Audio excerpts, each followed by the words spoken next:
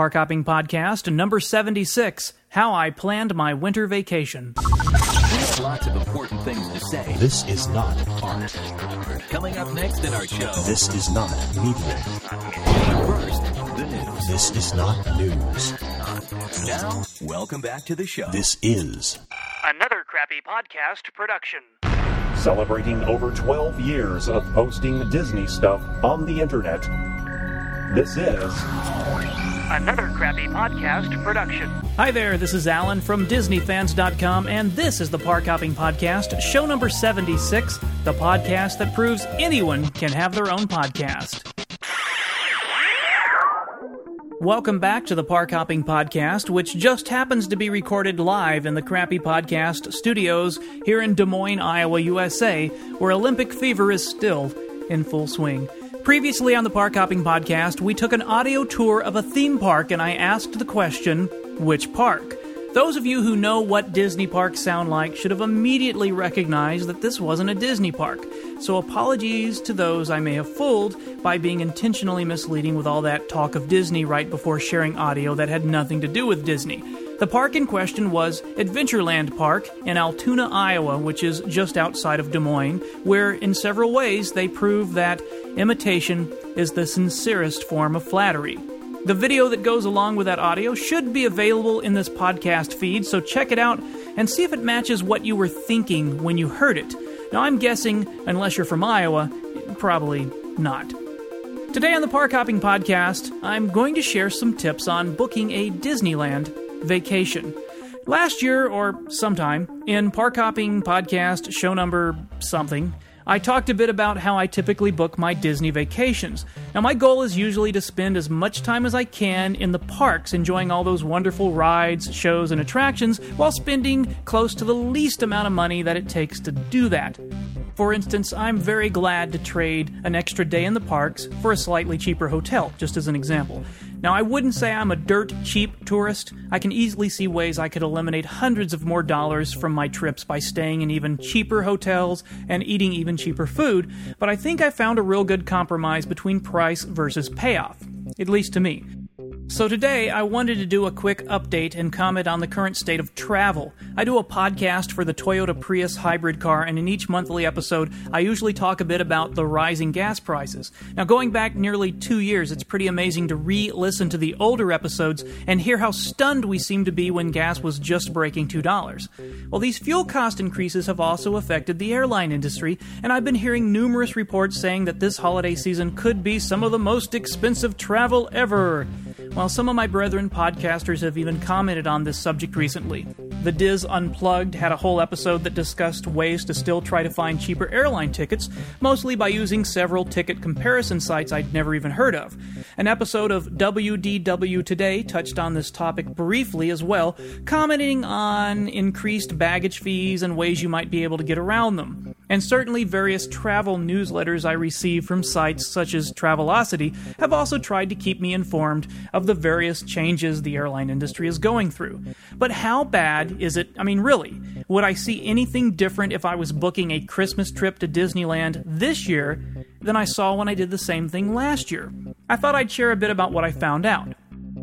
First, I normally wouldn't even think about booking travel this far in advance. I was putting this episode together in August, and my trip won't be until mid to late December, and for me, 3 months away might as well be 3 years. In the past, I've never had a problem finding a decent flight out within a month and a half from when I was planning to go, but due to hearing so much concern over increasing flight costs, I thought maybe I should book something now. So my first stop was to try some of these flight comparison services like farecompare.com and kayak.com. I'd also been looking through Travelocity.com like I normally do, just to see how they stack up against some of the newer sites. And what I found was, at least right now, I could still find $200 tickets out of Des Moines, and that's great. The Des Moines airport is typically hundreds of dollars more to fly out of than traveling just 2 hours away to Omaha, Nebraska, or 3 hours away to Kansas City. So anytime I can find a flight at $250 or less, I'm pretty happy with that price. And no, we don't have JetBlue or Southwest or any of those special discount carriers here, so if you're used to even cheaper tickets from your airport, hey, consider yourself fortunate.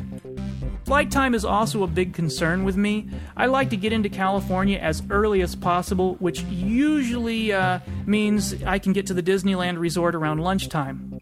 So flights that backtrack, leaving Des Moines, then flying an hour or two east before flying back west to California, they're not the ones I prefer. These airline sites make this pretty easy to determine since they usually show the total duration of the trip. Now for me, anything around 6 hours or less is pretty good, and that usually means flying on US Airways, or America West, whatever they're called these days, and they fly through Phoenix, Arizona, or perhaps Northwest, which flies through Minneapolis. And it really pays to pay attention to this stuff. I've had airline sites try to offer me 12-hour flights before, when for the same money, or maybe even a little less money, I could find one that takes half as long. Okay, so my first choice on US Airways was going to cost $450, so I moved on to Northwest and found a $215 flight. Now, that's before the fees were added, all the taxes. After all those fees, it was about $250. I only spent a few minutes looking this flight over before I decided to go ahead and buy it. But when I tried, I was informed that the rate was no longer available, and the new price would be over $400. And this was like after midnight on a weeknight. I suddenly became very concerned that these impending flight increases were actually already kicking in. Fortunately, I was able to go back and find a similar flight for a bit less, and one that actually got into California a bit earlier. The only downside was it would have to leave earlier and have nearly a 3-hour layover in Minnesota. Well, it wasn't perfect, but for $199, I'd be willing to spend some time enjoying breakfast at the airport TGI Fridays or whatever, and maybe go see a plaque by a famous bathroom stall I've heard so much about. But I digress. The airline ticket was booked after probably less than 15 minutes of checking things over. I'd already looked at some of the other comparison sites, many of which were only showing flights over $400. I'm not sure why these sites don't work well for the Des Moines International Airport, but I suspect it might just be in spite against an airport which claims to be international but doesn't actually have any direct international flights. But I digress again. Once the tickets were booked, next was car rental. The combo deals offered by Travelocity weren't great, with a weekly rental costing $189 plus fees, which brought the total around $250 for the car. So I was able to hop over to Hotwire.com and find rates around $17 per day, which saved over $50 for the trip, which would now cover a meal at the Blue Bayou, or maybe a Christmas at Disneyland tour or something like that. Now, I should mention that before I booked the cheapest car rental, I did make sure that the one Hotwire was going to offer me was actually in the airport. I've rented from Orange County and LAX in the past and used off-site car rental companies, which can add quite a bit of time to picking up and returning a car. This is very important. In the Orange County John Wayne Airport, I usually head to the car rental counter as soon as I get off the plane. Then, by the time I'm done with that, my luggage is circling at baggage claim just down the way. I can pick it up and then head right outside and across the street down to the rental car pickup lot, and I'm on my way in a few minutes. But if the car rental place is off-site, you have to go to the shuttle area and wait for a ride to the off-site rental lot. If you're lucky, the shuttle van is waiting or it arrives in just a few minutes, but sometimes there can be quite a wait, especially with a cheaper rental company that may only have one shuttle van driving back and forth all day. Then there's the time it takes to ride out to the rental place. I consider this half an hour or maybe even more that I could be spending at the park on my vacation. And then on the return, I find it easier to follow the big clearly marked signs back to the airport car return area than to try to find the off-site rental place on the little paper map that hopefully you remembered to take when you picked up your car keys. Let's just say that to me, this hassle isn't worth saving a few bucks a day. Like I said, I'm not a dirt cheap tourist. So, while Hotwire will not tell you the specific car rental company you'll be getting until after you've paid for the rental, it will show you which ones it has to be picked from, and it'll confirm that it'll have pickup and drop-off at the airport, so that's good. A few moments later, I had a car with, I think, maybe Hertz, something like that. In the past, this is the same approach I've used for renting at the Orlando International Airport in Florida, which happens to apparently be a real international airport. But I should mention that my car rental plans will be a bit different the next time I make a trip to Walt Disney World. You may have heard that on my last trip there in October 2007, I ended up in a nice PT Cruiser. Well, nice except for the fact that it had a slow leak in one of the tires. After having to air the car up on the first day I had it, thank goodness for that service station on Disney property you pass by driving in, I had to call the rental company and find out how I could get this fixed.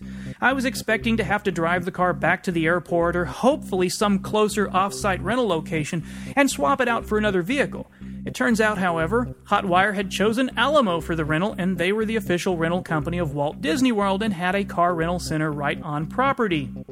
I was able to quickly swap out my car in the morning right there on Disney World property. Because of this, I think all of my future rentals at Disney World will be done using Alamo, or at least somebody else that's got rental facilities there. Booking direct will probably cost a bit more than using the rental roulette with Hotwire, but there's always discount codes available to help out some.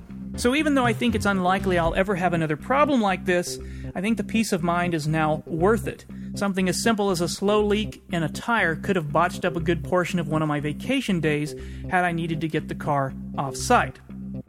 Now, this doesn't really apply to a Disneyland resort vacation because they're not sitting on 43 square miles of property far away from the nearest rental office. So for Disneyland, I'll continue to use Hotwire and save money, though I guess if I was really concerned, I'd check out a map for the area and see what rental companies have offices close to the Disneyland resort. Heck, other than the ride to and from the airport, a rental car really isn't even necessary for a Disneyland trip if you just plan to visit, the Magic Kingdom there.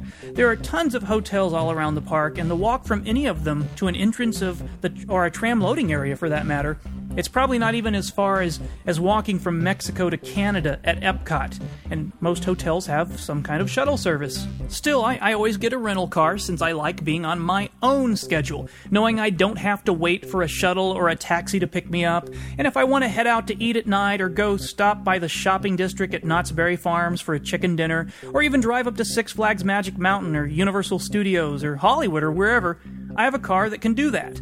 Though usually I do so little driving during a Disneyland visit, I barely budge the fuel needle on the car. But I digress. That's just how I do it. Your mileage may, of course, vary. Oh, and speaking of mileage, in the past I've opted for buying a tank of gas up front so I don't have to deal with finding a gas station or waiting to fill up the car when returning it. With gas prices as high as they are right now, though, maybe I won't do that this trip.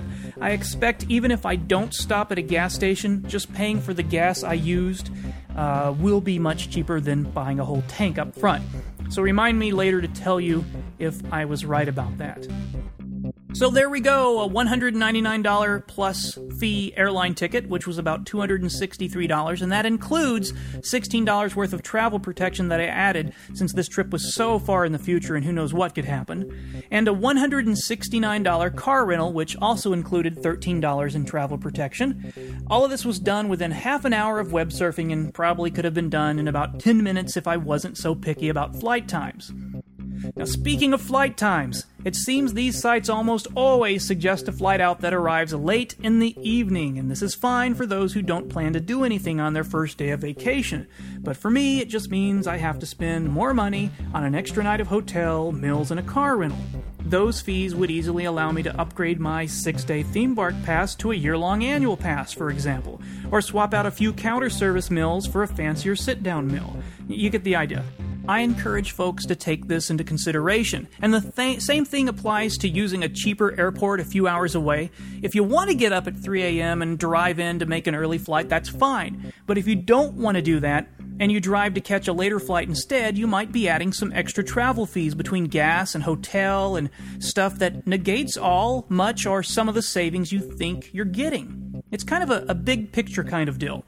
Also, I avoid using Hotwire for booking airline tickets for the same reason. I've used them in the past for work travel when I was spending about every other week in San Jose, California, and often they'd fly me out late at night and return me early in the morning, meaning my employer basically lost 2 days of my time and spent more money doing so. But hey, at least the tickets were cheap. But this is really only a cost saver when you're up against really high last-minute ticket prices, like when Hotwire can offer a $300 ticket when the local airport wants over $800 for it. But even I plan my vacations a bit more in advance than that. So my next steps are going to be lining up theme park tickets and hotel reservations. The hotel I stay at won't even be accepting reservations for December until mid September, so yeah, I guess that has to wait. As for theme park tickets, I'll probably be buying them online since multi-day tickets are often on sale at the Disneyland website, and if you have them advance, you just get to skip the potentially long lines at the ticket booths. Since my current annual pass will still be good in December, this really isn't a concern for this trip, but I still like checking prices. I will say that just a few weeks ago when I was planning the trip to be at the start of October, actually, I guess it's longer than a few weeks ago now since I was originally doing this in October. Anyway, last month, I ran into a different snag. At that time, Disneyland had yet to post their park hours for October.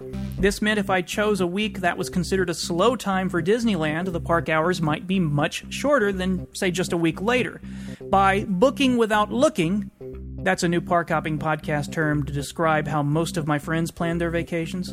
So by booking without looking, I could have chosen a week that gave me 12 hours less time in the park. For December, I see that many weekdays in the park are closing as early as 8 p.m., so I always make sure to at least include a weekend where they stay open until midnight. So at the start of this episode, I asked, but how bad is it really? Would I see anything different if I was booking a Christmas trip to Disneyland this year than I saw when I did the same thing last year? Fortunately, I am an email pack rat, and I can answer that question by saying, yes, it is more expensive, but not much. Last year, my Hotwire car rental was on budget, and it cost $12.95 a day, plus taxes and fees. This year, the best Hotwire could do was a Hertz car for $17.95 a day, so that cost me about $30 more for 6 days. Last year, my Travelocity flight on Northwest Airlines cost $147.80 plus taxes for a total of $207.10. That's $40 more than the $247 ticket price that I had to pay this year, not counting the extra $16 I chose to add for flight insurance. So overall, my trip this year had almost the same week as costing me $70 more than at this time last year. Now, I'm not going at exactly the same time, but if I was a bit more flexible with my bookings, perhaps I could have gotten a price even lower by moving my dates forward or backwards a few days or a week. But I think what I found this year was close enough to still meet my budget. What I don't know yet is how much the hotel is going to cost and how much food prices have gone up. Ticket prices are higher every year, so I never expect a visit to not cost me more from year to year. The issue is always how much more. So I'll try to revisit this topic in a later episode, or perhaps after my trip in late December, and we'll just see how it turned out. And speaking of the trip itself, since it will be just under a year since my last visit, how much new stuff should I expect? What's been going on out there? Here's a quick rundown of the items that will be new to me this trip. So number 1, Sleeping Beauty Castle is set to reopen in an all-new form after being closed since 2001, so that's been a while. Number 2, the new monorails are slowly being put into full-time operation. Hopefully I can actually ride in one. Number 3, Innoventions has the new House of the Future featuring today's technology thing exhibit. Number 4, the Riverbell Terrace was still being renovated during my last visit, so this will be my first time to check out the new menu.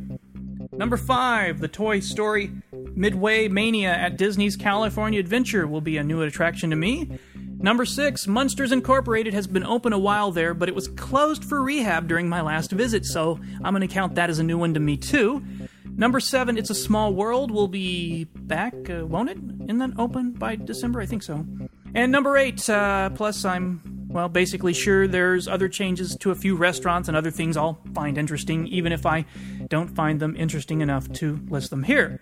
So there you go, my first installment of how I planned my winter vacation, travel, and transportation. Later this month, I'll probably provide an update on tickets and lodging because I need exciting topics like this to live up to another crappy podcast standards. And speaking of visits, the next time you're there, be sure to take an extra picture, shoot some extra video, because you really never know when something you like, love, or hate is going to go away and never be around again. And on that note, I think that'll do it for me this time, so be sure to visit DisneyFans.com, where you can browse around 53,000 digital pictures I've taken at Disneyland, Disney World, and other theme parks across the country, including that Adventureland park here in Iowa, as well as dozens of downloadable video files from the Disney parks. And if you want to drop me a note, my email address is podcast@disneyfans.com. This has been the Park Hopping Podcast, show number 76. how I planned my winter vacation. Thanks for listening. Another Crappy Podcast production. Be sure to visit anothercrappypodcast.com to learn more about this and other equally exciting podcasts. Advertise your product or service on this podcast network. You'll receive one exclusive pre-roll placement so the audience doesn't get sick of hearing your message, and multiple in-show mentions and post-roll ads. This unique placement reduces listeners from fast-forwarding through your message. Visit anothercrappypodcast.com for details.